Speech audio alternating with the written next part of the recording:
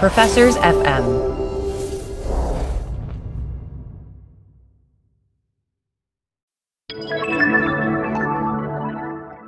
Doug, as you know, we have joined the Professors FM podcast network. So it's extremely exciting. It's like, for the first time in my life, I'm going to have academic friends. This is big. And as part of this, we're going to talk about some of the other shows on the network. One of the things we talk a lot about in terms of sports analytics is the role of incentives, right? It's all about incentives. And so one of the other shows on the network is called Taxes for the Masses, brought to you by Lisa DeSimone from the University of Texas and Bridget Stomberg from Indiana University. And so what these two ladies do is they dive into all things taxes. I think it's a great compliment to what we do. In some ways, there's nothing bigger in public policy than taxes in terms of shaping the economy and society, because taxes change how people behave. So, give it a listen. Great show.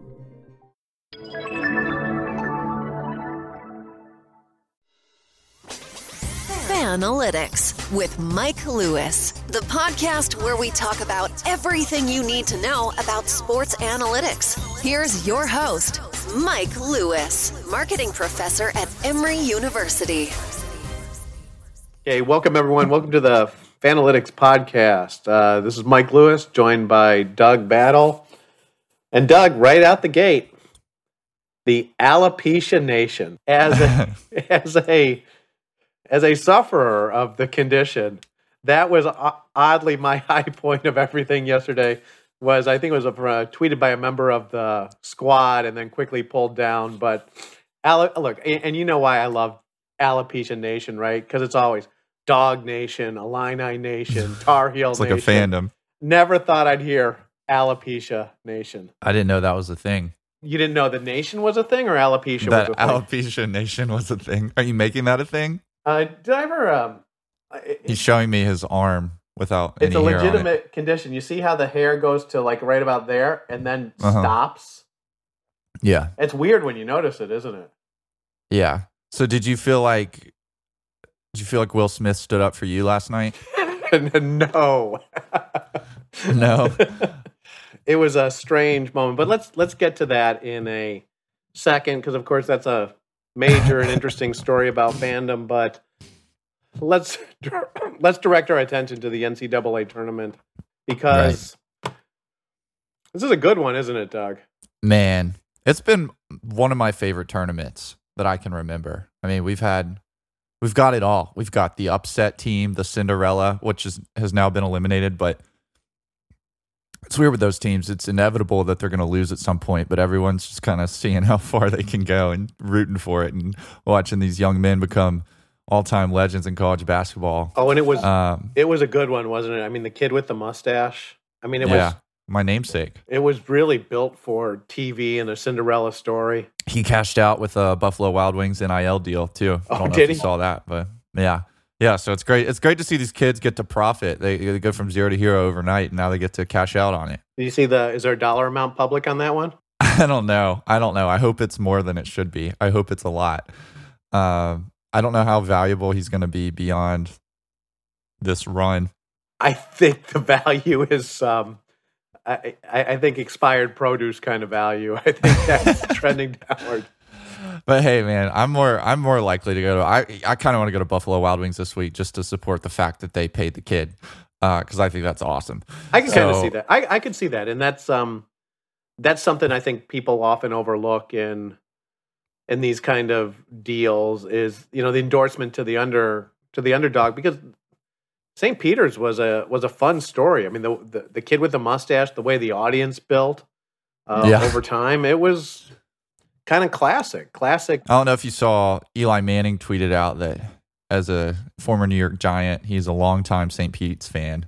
That was his home team in New Jersey, which of course isn't true, but he played along as if he were this longtime fan on social media over the course of their run. And I think I kind of did the same thing. I think a lot of people did. If you noticed in the stadium, there were probably more people in the stadium pulling for that team than there are who have graduated from there ever. It's such a small school. And so I love it. I love seeing a fandom emerge emerge out of nowhere in the NCAA tournament. Hey, Doug, I was glad to see that it was still possible. Yeah. Because after the last couple of years, I tend to think a lot of this stuff is getting fairly shaky. Mm-hmm. And so that was kind of great that people were still willing to embrace this, follow the team. And look, when they beat Purdue, that was like, this is the farthest a 15th seed has ever gotten, I believe, right? Yes. I'm trying to think, the last 15 seed I remember winning the first round was Lehigh against Duke, and it was CJ McCollum. So they had a borderline NBA All-Star on their team. This team's a little bit different. I don't know that there's an NBA player on this team. No, and in that last game against North Carolina, I remarked to someone in the room, and feel free to shout me down, that the game plan for St. Peter seemed to be, let's keep relying on the Magic. Yeah, I mean, what else are you going to do against UNC if they look thoroughly outclassed. They look small every position. But they're, I was watching with some guys, and people were saying this is a terrible game, which I understand technically it was. I kind of enjoyed watching them keep doing their thing to the final buzzer. Like every time a guy would try to draw a charge or go down after a foul, the whole team runs over to pick them up. Like that team had some crazy chemistry. The bench was doing their thing. They were down 20 points and they'd go on a little 3 or 4 point run, and the crowd would get back into it. The players would get all excited. I kind of liked it. It was like watching 300, where they're going to lose at some point, but they're not going to go down without a fight, and they're going to go down as legends for how they went out. Xerxes may have been an alopecia sufferer in that movie. I do believe he was. Is that the theme of today's episode? Yes, this is the Alopecia Nation episode. Beyond that, we also have... Okay, so when I think about the NCAA tournament, I was thinking about this a little bit this morning. It's almost like I go in two or three categories. One, Cinderellas. Okay, check. We got that beyond belief. And like I said, the kid with the mustache, a beautiful Cinderella. Well, the mustache, and I think I talked about this last week, but part of the formula for winning or going on a run in the tournament as a mid-major is having a kid with a mustache or a man bun or just long brown hair. But there's always what's the term? FLK, funny looking kid on one of these teams who happens to be a baller. And as soon as I saw this guy, I regretted not picking I'll let you finish this in a second, but can I use FLK to my kids in a text and they'll know what I'm talking about? Is that... I don't know. They might think you're using the F word in some way too, because like FML kind of thing. Okay, so I like learning. I like learning new things. Are you teaching me something, or are you just making? I don't know, because your kids are a little bit younger than me, so I don't know if they. I don't know if funny looking kid is going to work, but like the first time, I think somebody used that term with Trevor Lawrence, which I think's unfair. I think Trevor Lawrence is a good looking guy, but back when he was in college, he was referred to as an FLK to me one time, and I think that's why I picked up the term. Yeah, I'm with you on Trevor Lawrence. He's not a funny looking guy, but he's chosen a unique style. He's got a mane. He looks like a lion. I think it's great. Yeah. Okay, so as I was saying, we got the Cinderella check. We've got Duke UNC. We've got the Blue Bloods, and that's probably what you need for the ratings. Now the third one, and let's hold off on this, but I will, I'll have to let it out a little bit. We've also got the personal connection to it. And as usual, that did not go particularly well for me. Okay, so I had him going further. The Final Four, Villanova versus Kansas, and UNC versus Duke. It doesn't get much more blue blood than that, right? Unless maybe we could put Kentucky in place of Villanova or UCLA in place of Villanova. Yeah, but the blood doesn't get much bluer than this. You're right. And on top of that, we've also got the Coach K farewell tour.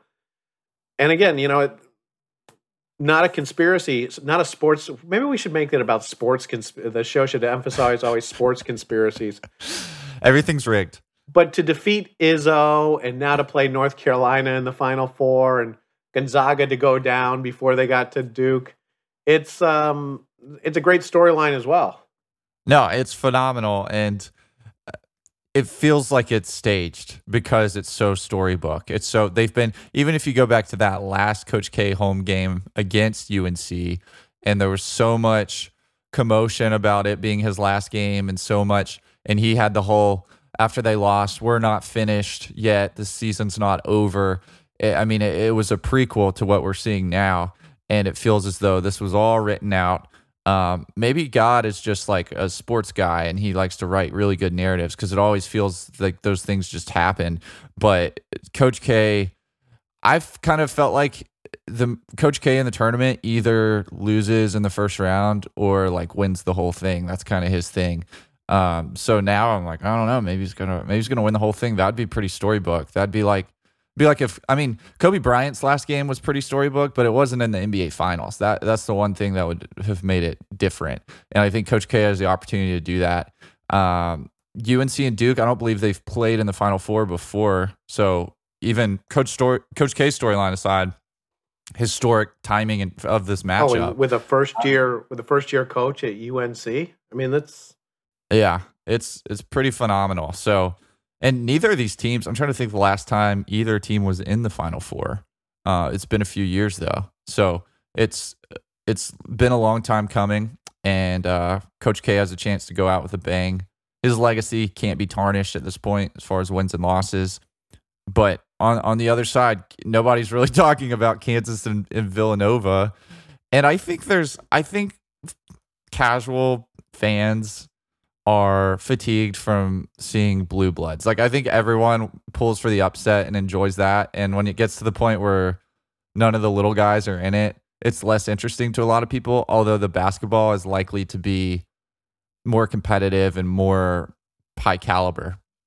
Well, and let me ask you a couple of questions about it. Coach K, Final Four against North Carolina, that could be one of the highest rated Final Four games and I'm going to put kind of quotations around this because we'll talk about ratings in a minute here, in this modern era of sports. Right. It's sort of hard to imagine any game having a bigger draw than, like Duke versus UNC, the end of Coach K and sort of the rebuilding or restarting of UNC under a new coach. Mm-hmm. Let's say Coach K and Duke should be a decent favorite in that game. Then perhaps he's playing Kansas in the finals with Roy Williams gone, Coach K stepping away, maybe Syracuse not on, Syracuse has fallen off a little bit over the years. And I'm thinking about coaches at this point, Doug. Mm-hmm. Boeheim, is Bill Calipari maybe not killing it at Kentucky quite as much? Is Bill Self the dean of college coaches going forward? It's either him or Tom Crean. Okay. Totally I thought you were going to say, when I heard Tom, I thought it was going to be Izzo, but Crean's Yeah, I'm joking.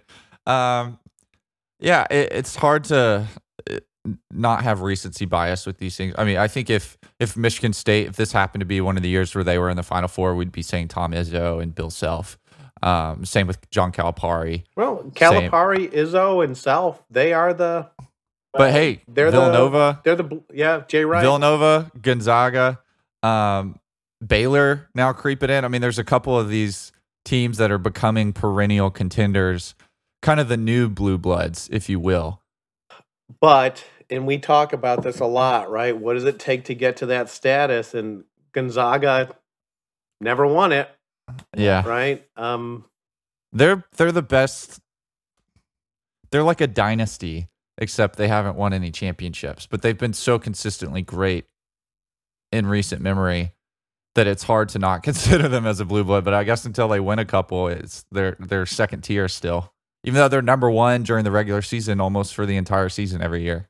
True. But this group of blue bloods, if this had been the Final Four in 1981, it wouldn't have surprised anyone. In 1991, it wouldn't have surprised anyone. 2001. Throw in UCLA or Indiana. Yeah. Switch them in every now and then. But yeah, you're right. This is kind of the core group of teams that are just always great. But it sounds like, and look, this is an interesting question from almost a theoretical perspective. And I'm getting near the end of my semester. And one of the things I always talk about at the end of the semester is competitive balance.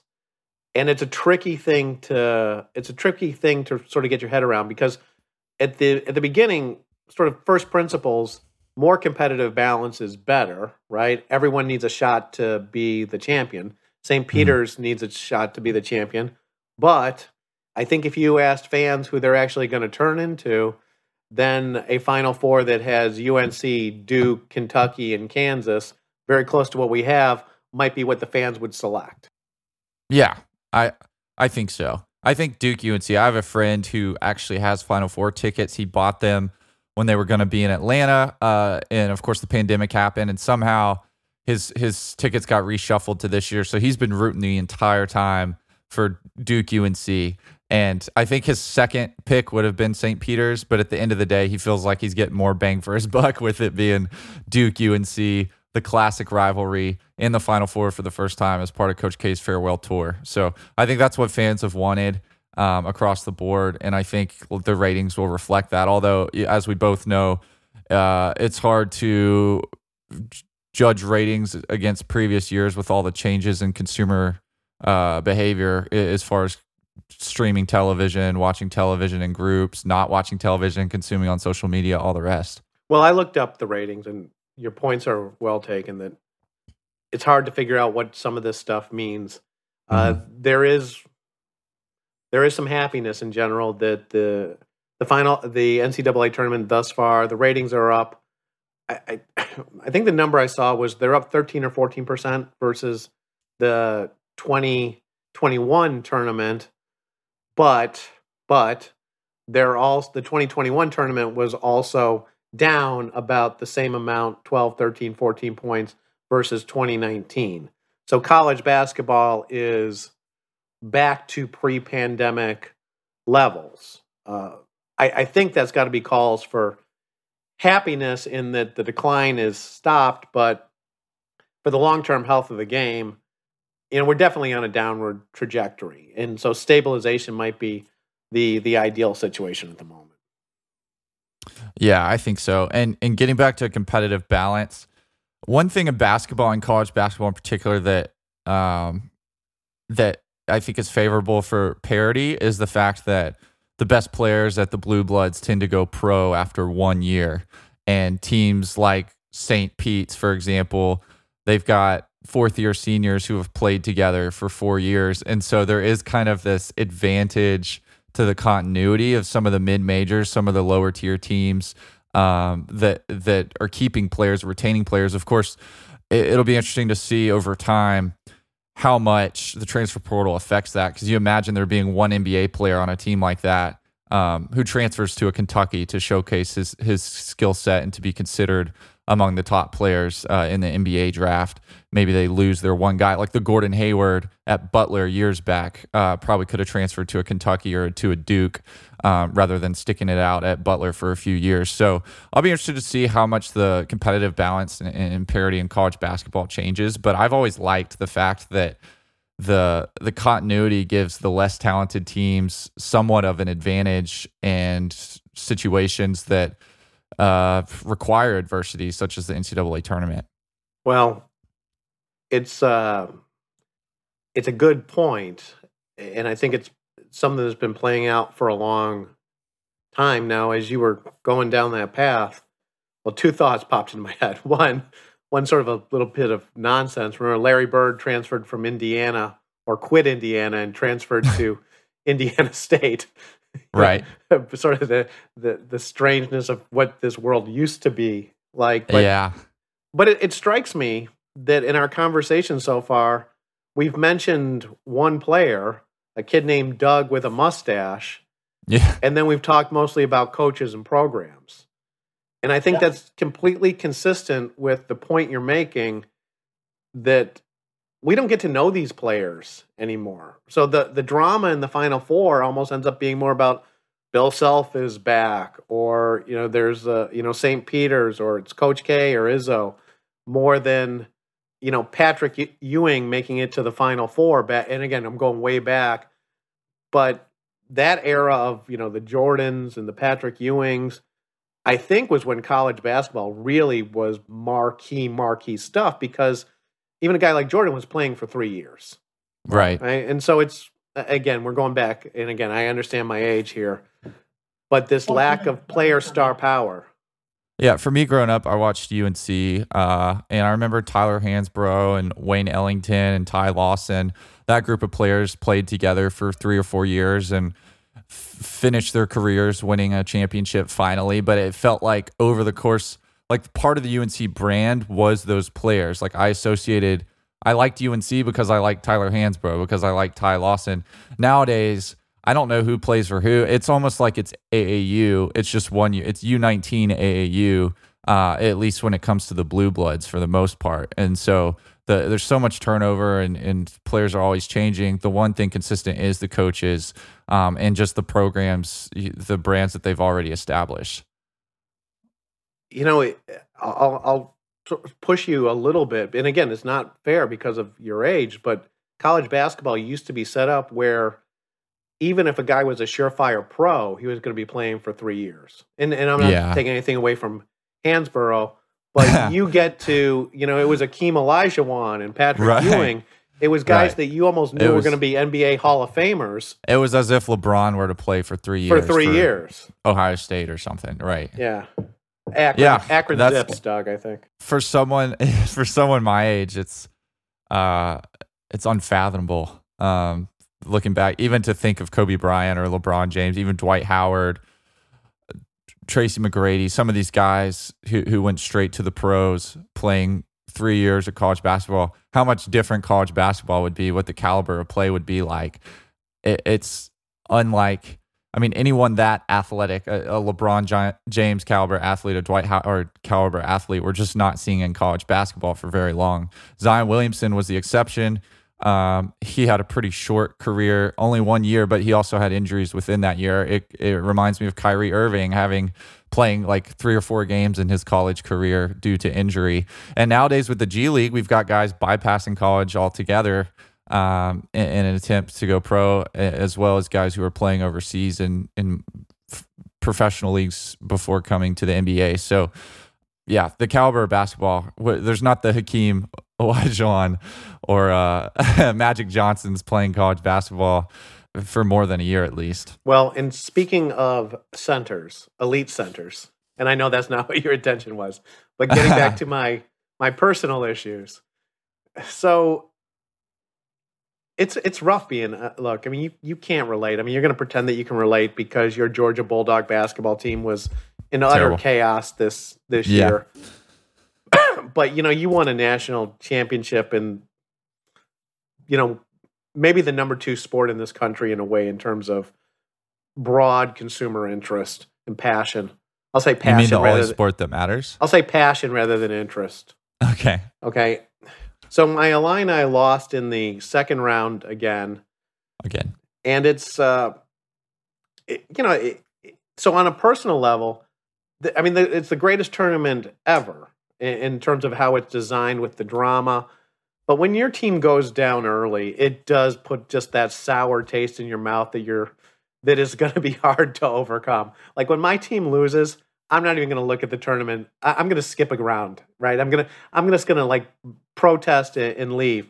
But as you were talking about it, Illinois' best player this year and maybe last year, depending on sort of how you want to look at it, is a giant. He's a giant center named Kofi Cockburn. And he is potentially coming back despite being a first-team All-American. And Doug, part of what I wonders about it, and so there's big questions about if, Kofi's going to translate to the NBA. He's not a three-point shooter. He's probably a little slow-footed, and he's not going to have, 75 pounds of weight on his opposition at the next level.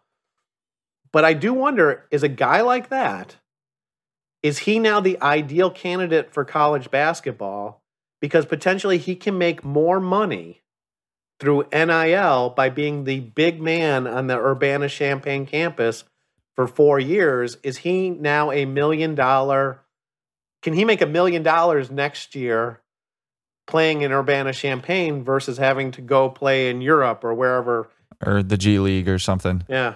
Yeah, I think so. My only counterpoint to that would be the fact that for whatever reason, the NCAA tournament seems to be such a guard game where a guy like Kofi Cockburn may be the ideal recruit because would you rather have 1 year of Anthony Edwards or would you rather have 4 years of Kofi Cockburn?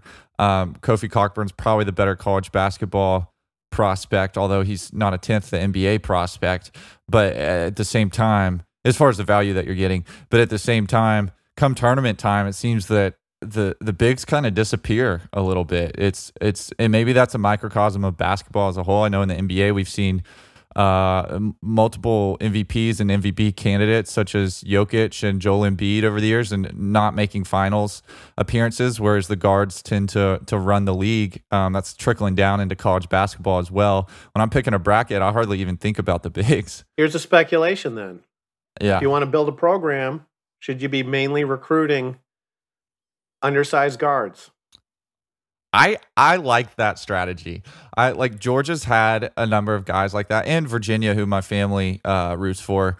And those guys are, because they're great in college, but they're, like just by measurables that they're not going to be able to go pro. And so you're getting 4 years of a really great college basketball player.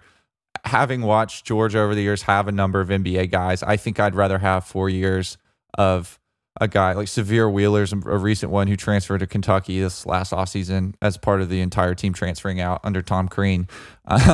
But guys like that, I think, are more valuable to a program as far as the value they're providing over the course of their career than someone like Anthony Edwards, who was in the same recruiting class, came in, played a couple games, scored a bunch of points, didn't make the tournament, went pro, is killing it for the Timberwolves now.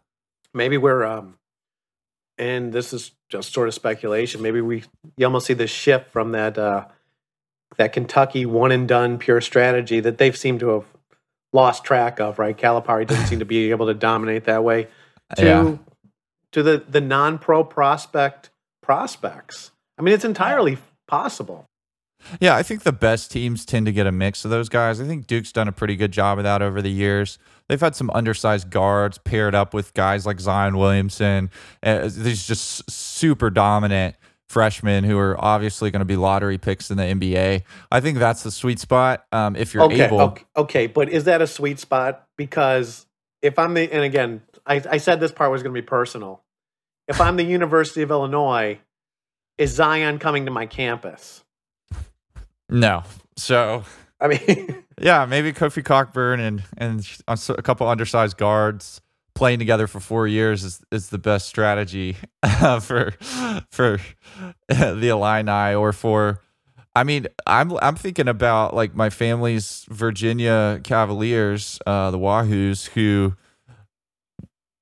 never have that great of NBA talent. Won a Final Four a couple years back. We're incredibly fortunate to have even made it to the Final Four that year, but they were positioned, they had the personnel to just enough to get it done. Mostly the type of players you're describing, the type of guys that stay for 4 years because they're a little bit undersized, a little bit too skinny, a little bit too short, definitely not lottery pick NBA players. They did have one lottery pick caliber freshman on that team who I think was a pretty big difference maker come tournament time at the end of the season. I mean, and that's Virginia. They're not going to get Zion Williamson either. So that might be the formula for an Illinois or any of these non-blue blood basketball teams that still are very competitive. Sort of program, I don't know what we're talking about, programs 10 through 30 perhaps. Right. Yeah. Okay. Well, you got anything else on the NCAA tournament? I mean, looking forward, it's a Final Four really built for TV. We lost the Cinderella, but frankly, with Coach K versus North Carolina, we didn't need him, right? Yeah. I mean, the narrative's there. It's the Coach K fest to round out his career for the TV package and the storylines.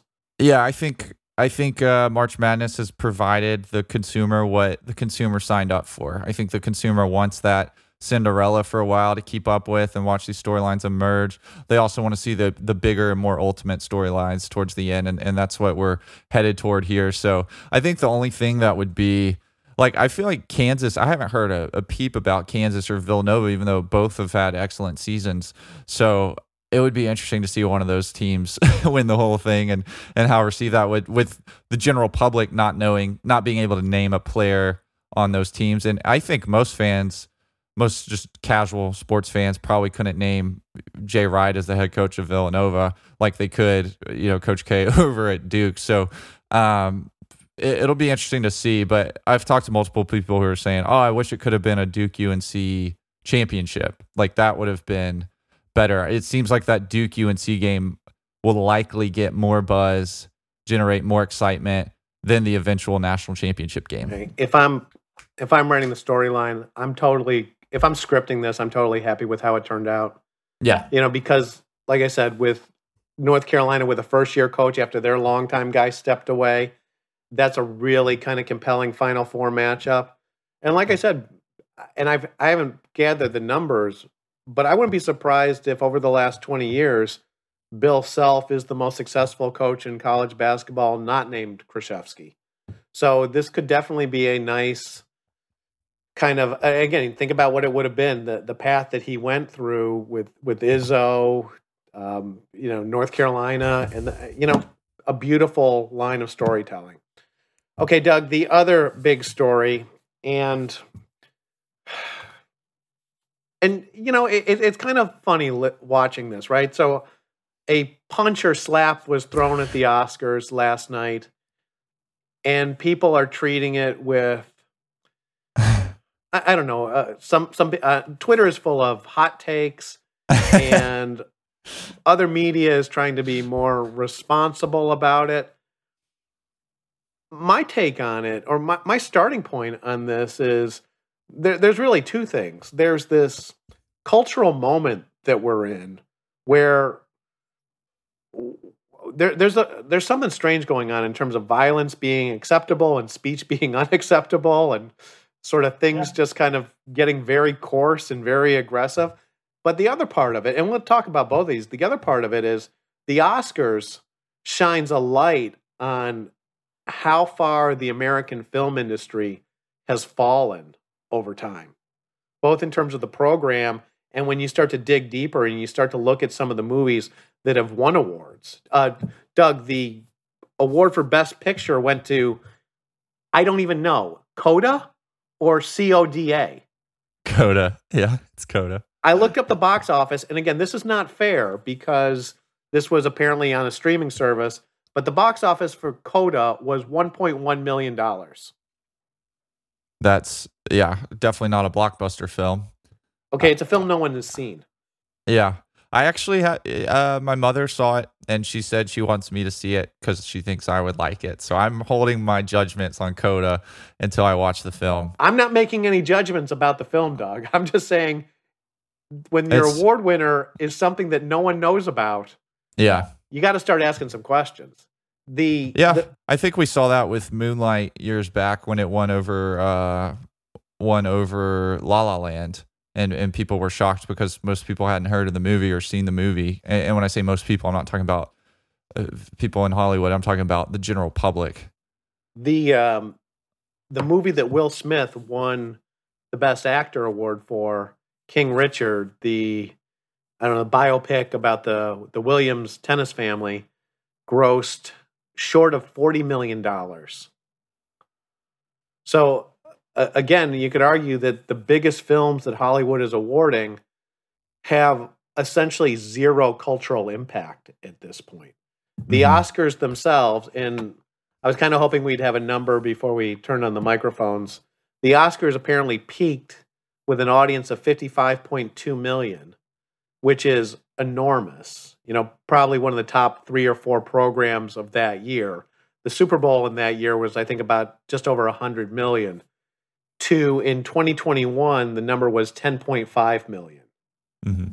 Now, you could argue that maybe they'll get a ratings bump this year because exciting things happened at the Oscars now. But this is something that the award shows are not watched. People are not watching a lot of the award-winning movies. You're a cinema guy, Doug. What's your take on the movie industry? Are you going to the theater post-COVID?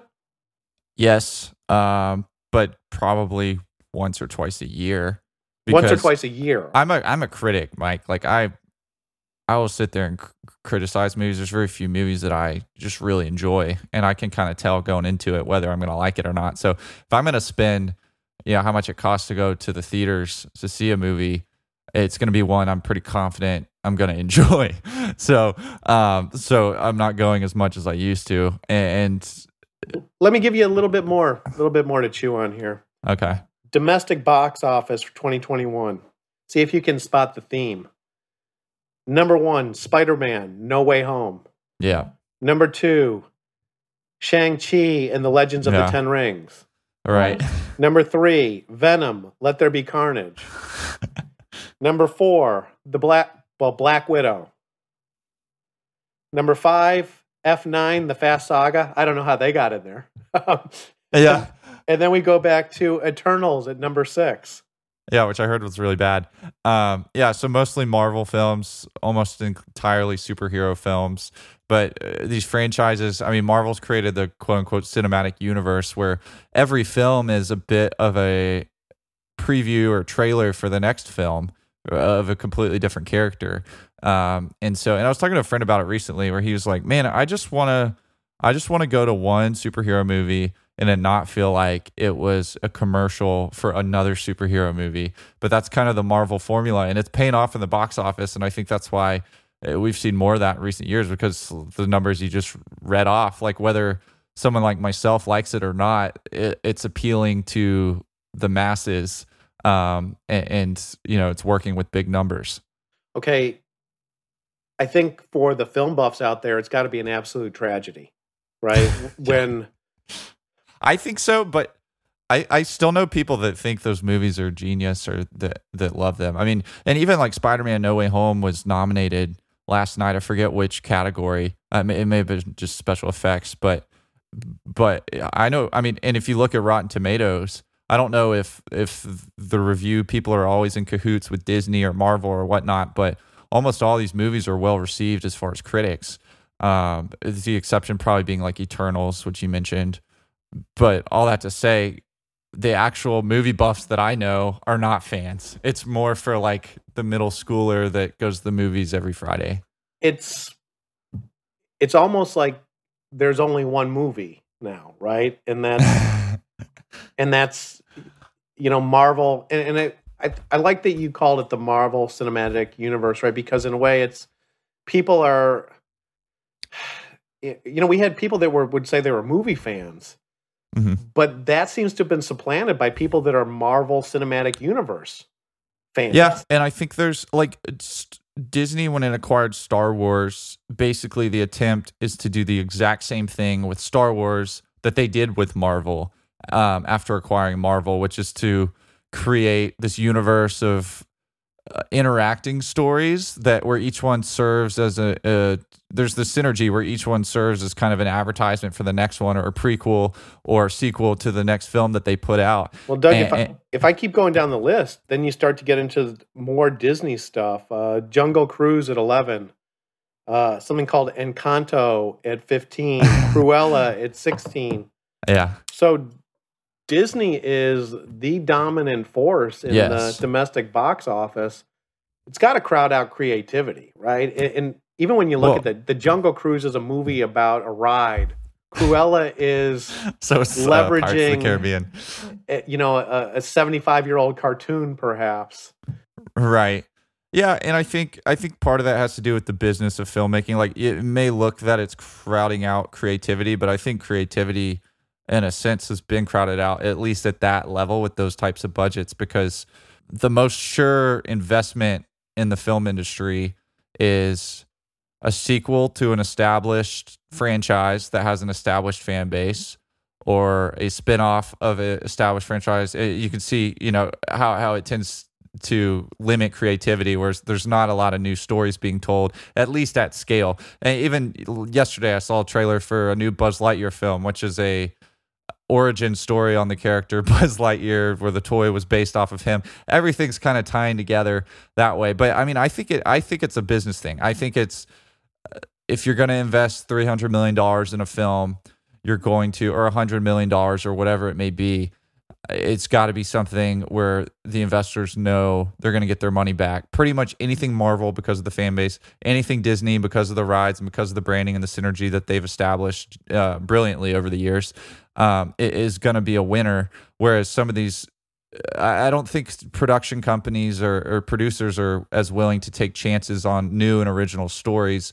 The exception might be something like Encanto, which has been a huge success, and I think Pixar and Disney have probably had the most, as far as the big blockbuster films. They've probably told the most new stories through animation.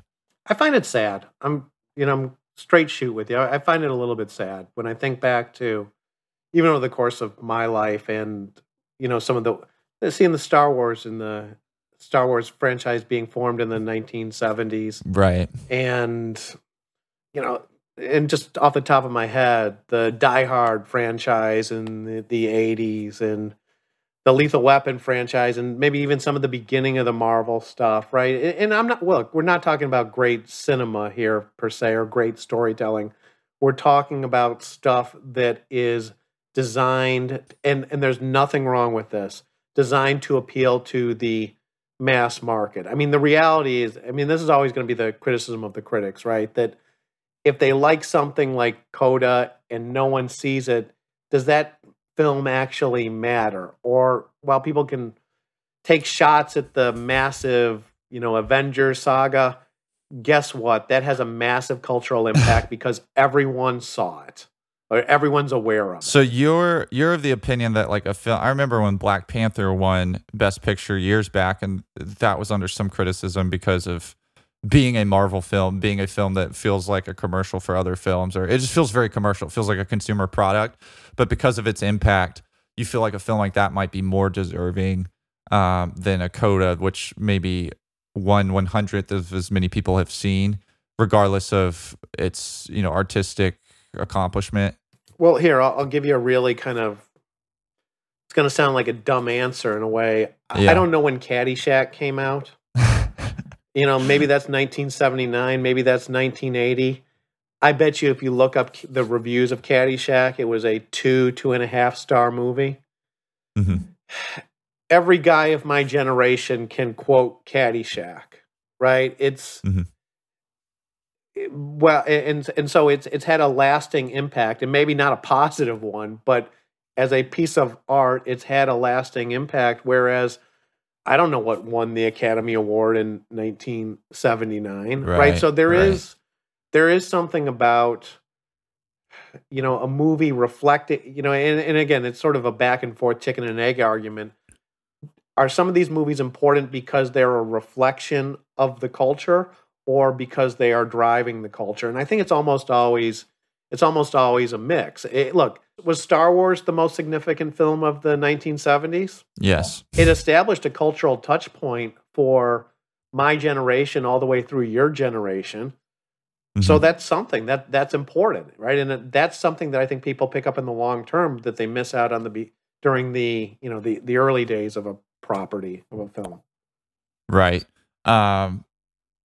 Yeah, I just am over here trying to think of the last film I saw that wasn't a sequel or spin-off or origin story or based on a true story or... Based on a ride? I don't know if you saw... Based on a ride.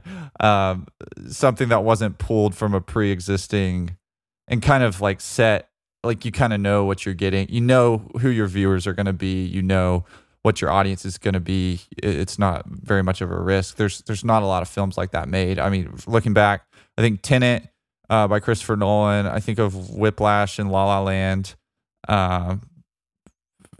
But there's a handful in recent years, whereas the majority of these movies, like you said, and even like the most recent movie I saw in theaters was The Batman. And of course, I'm inclined to see that because I've seen the other Batman films and I grew up watching the Batman cartoons and I played with the Batman toys and I dressed up like Batman. These kind of cinematic universes that we live in or that we explore throughout our lives that kind of keep reinventing themselves. Look, going back to that list I read where some of these top movies from the last year,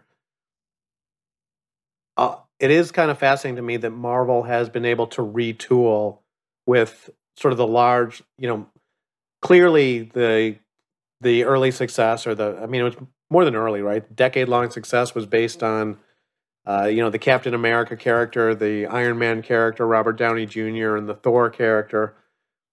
It's sort of remarkable that they've been able to retool and put out stuff like, was it Shang-Chi, the Ten Rings, and the Eternals. And while they might not have been done as well as they wanted, they're still dominating the top 10. And look, even reinventing Spider-Man now with the third Spider-Man in the last 20 years, that I would have guessed, I guess, my point is I would have guessed there'd be more fatigue with that stuff. Yeah, I agree. And when years back, there was some Marvel conference where they announced their upcoming projects for the next 10 to 15 years. And it was a list of superheroes I had never heard of before, including Shang-Chi, including, of course, I've heard of the Black Panther, but not one that, it was not a Spider-Man, it was not an Iron Man, it was not a Captain America, it wasn't this classic that I consumed or been exposed to through cartoons or whatnot my entire life. Doctor Strange, no idea who that was. I mean, I know the hardcore comic fans do, the general public does not. And so to see these films that, when they were announced, I didn't think there was a lot of enthusiasm. I don't think people were like, oh man, I can't wait to see what they do with Shang-Chi in 10 years or what they do with Doctor Strange or whatever, when we were used to Captain America and Iron Man and Spider-Man and in the DC world, Batman and Superman. I think it speaks to the formula that they've created at Marvel, and they have a formula. And to me, that's my critique of the art, is that it's very formulaic, but from a business standpoint, it's brilliant. You're 26? Yes. Okay. Does it bother you if these movies start to feel like they are pure marketing driven? Yes. It drives me crazy. I don't personally enjoy. I haven't seen Shang-Chi. I don't personally enjoy very many of the Marvel movies because of that. It feels like a commercial. It almost feels like they're advertising for action figures or something. Like it just feels like a long commercial to me. It doesn't feel like a piece of art. Okay, and maybe there's a distinction there, right? So you can be fans of can you have the same level of fandom for there's something different maybe between film and sports where we spend most of our time, right? I mean, because I think you could happily kind of live in the Georgia football universe, where Georgia wins every year at the last second. Now, again, it sounds silly when I say that, right? Because it's fundamentally different, because you have to have that realistic competition. They've got to actually have some achievement to pull off the victory. So that's why you'd be happy if they won every year, because it would be real. But in the case of the Marvel universe, it just starts to feel repetitive. And like you're saying, there probably is something where you just feel like they're not telling me. There's probably a distinction between, are they telling me a story, or are they trying to get the next $12 movie ticket from me? And maybe they've, in the process of shifting to, it just feels like they want $12 more. Yeah. Well, it's maybe it's 15 now. I don't know. Oh, it's 25 some places. It is, but yeah, it's. I think it's complicated, because I think the creatives that work on these things are all artists, and they all have an artistic vision, and they all want to create art. And then the people with the money that are funding these things want to put out a product that sells. And so there's all these different pressures. And I think the product is, sometimes we talk about, oh, that movie felt like it was made by a marketing firm or by a focus group. Like they talked to a focus group and then they went out and made the new Star Wars. That's how it feels sometimes. I feel like that's the influence of these corporations such as Disney and their subsidiaries such as Marvel, more so than the actual creatives. But so to me, there's usually there's things that can be appreciated artistically, but ultimately, oftentimes with these big blockbusters, it feels so consumeristic, I guess. I don't know how else to say it. Okay. So returning to end this episode, returning back to the Oscars, the Academy Award. What do you think? I think it's, my take on it is that, and look, my kids have actually told me, I've asked my kids about it today, and I've gotten some great responses. My kids know Will Smith's kids more than they know Will Smith. And a lot of the younger people seem to be speculating that it was a fake punch, that it was just done for publicity. Right. I look at it, and it strikes me as kind of crazy, and somehow I end up putting all these things together. Some of the stuff we've talked about sort of the mental health type issues, and Smith's reaction to essentially heckling from the front of from the stage to the audience does strike me as an important cultural moment in terms of where are we going from here? Is it just this is where we're at, or is there going to be the counter correction and he's gonna lose the Oscar? I almost think the Oscars have to take the statue away from him. I don't think they'll do that. I don't know. It's like everything else nowadays, and this again maybe reflects how it is a cultural moment. It's a microcosm of society because everybody watched the same exact events take place, and half the people I know think that Will Smith acted heroically in defending his wife, defending his name, defending his family, and what he did was honorable. And that Chris Rock should be completely canceled from society altogether. And on the flip side, I know people that think that Chris Rock handled it like a champ, handled it with maturity. Will Smith couldn't take a joke. Will Smith, was acting immaturely or was acting, he lost his cool. Maybe he's struggling with some sort of mental health issue. I've heard that discussed. Not speculating myself, but so I've seen two sides to the same thing, and it feels like we've had this conversation 100 times with every little issue that happens in the world, where it's the same event, the same facts, and two completely different interpretations of what happened. Doug, let me follow up on something in there because the folks that want Chris Rock canceled, are they in general? Look, I don't think Chris Rock. My take on it is Chris Rock, there's no way he should be canceled because he's doing what Chris Rock does. Now, yeah. Maybe the different way to address this is, should the Oscars, should the award shows never have a comedian that tells aggressive jokes? I mean, is that what the people that you're talking that want Chris Rock canceled? I think essentially, so. Is that their world? I think we live in an age, and there's a recent Chris Rock quote from prior to the Oscars talking about how he can't really joke around anymore because people get offended and people want to cancel him or whatnot. And I think a lot of comedians feel that way. I know I saw John Mulaney on tour earlier this year, and of course, he's had a very controversial last couple years, but he was saying the same types of things.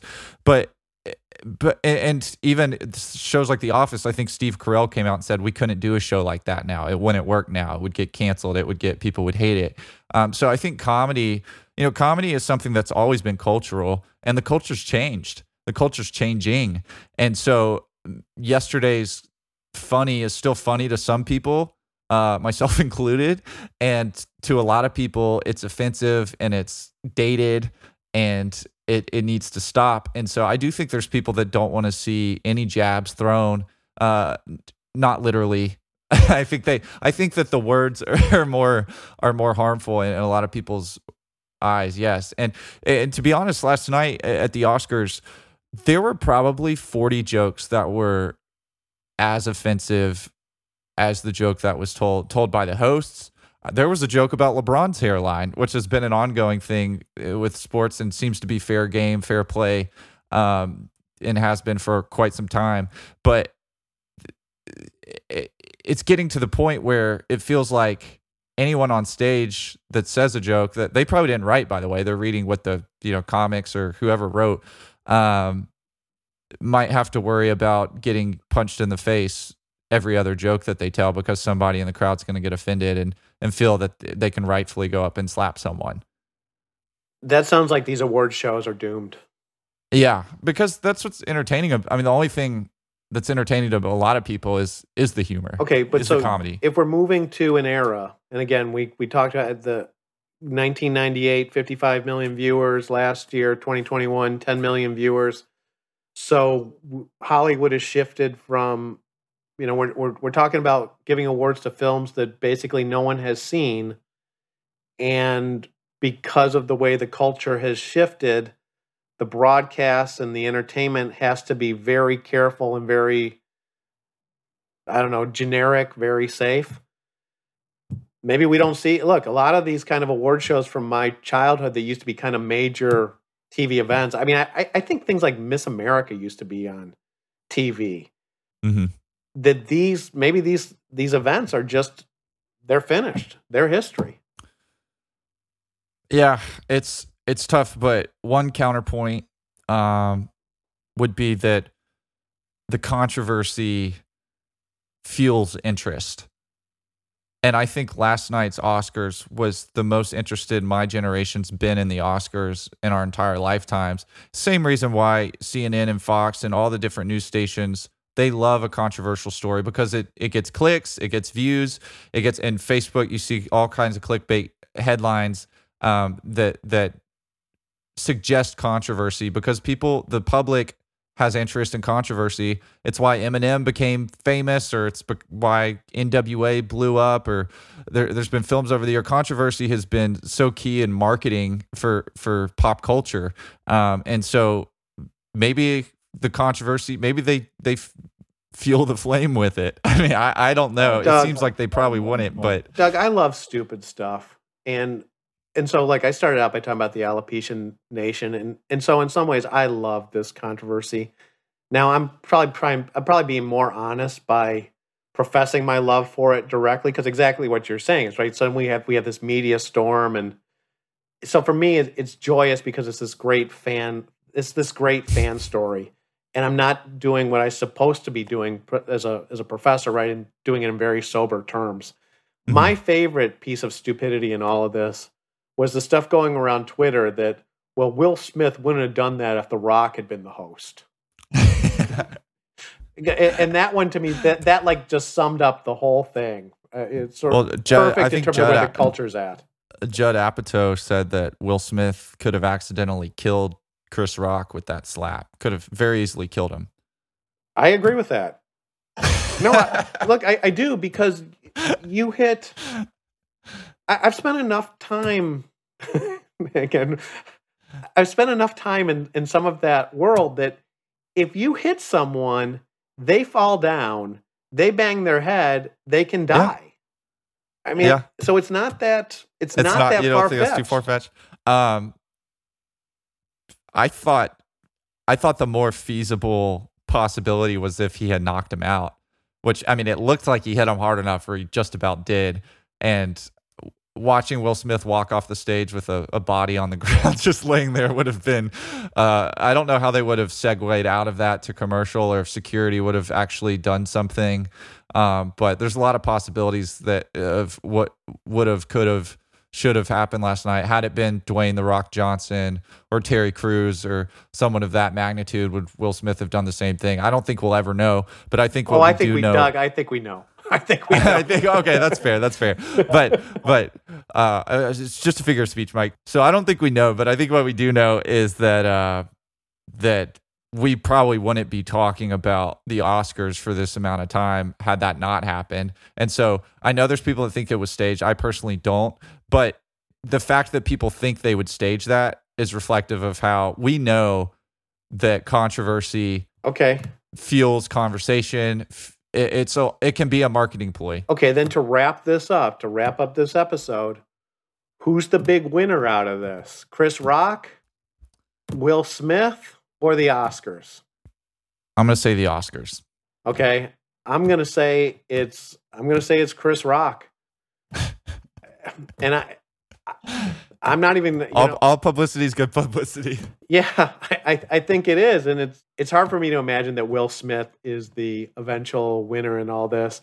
But look, Chris Rock, he could go out and build his next hour-long special around this whole thing, right? Yeah. I mean, he is almost... I mean, when I saw John Mulaney earlier this year, John Mulaney had a divorce this year. John Mulaney impregnated a celebrity out of wedlock, probably during his marriage this year, and John Mulaney went to drug rehab this year. That was his entire stand-up routine. Like, people love controversy, and it's entertaining, and it creates content for these guys. So yeah, like you're saying, Chris Rock could benefit from that. I think the Oscars benefited from it as well. Oh, the Oscars. My question about the Oscars is, will they benefit from it moving forward?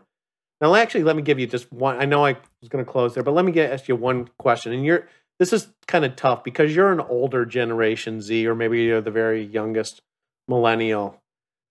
Are the people that we're talking about, that this controversy and all this interest is built around, are they of any interest to the next generation?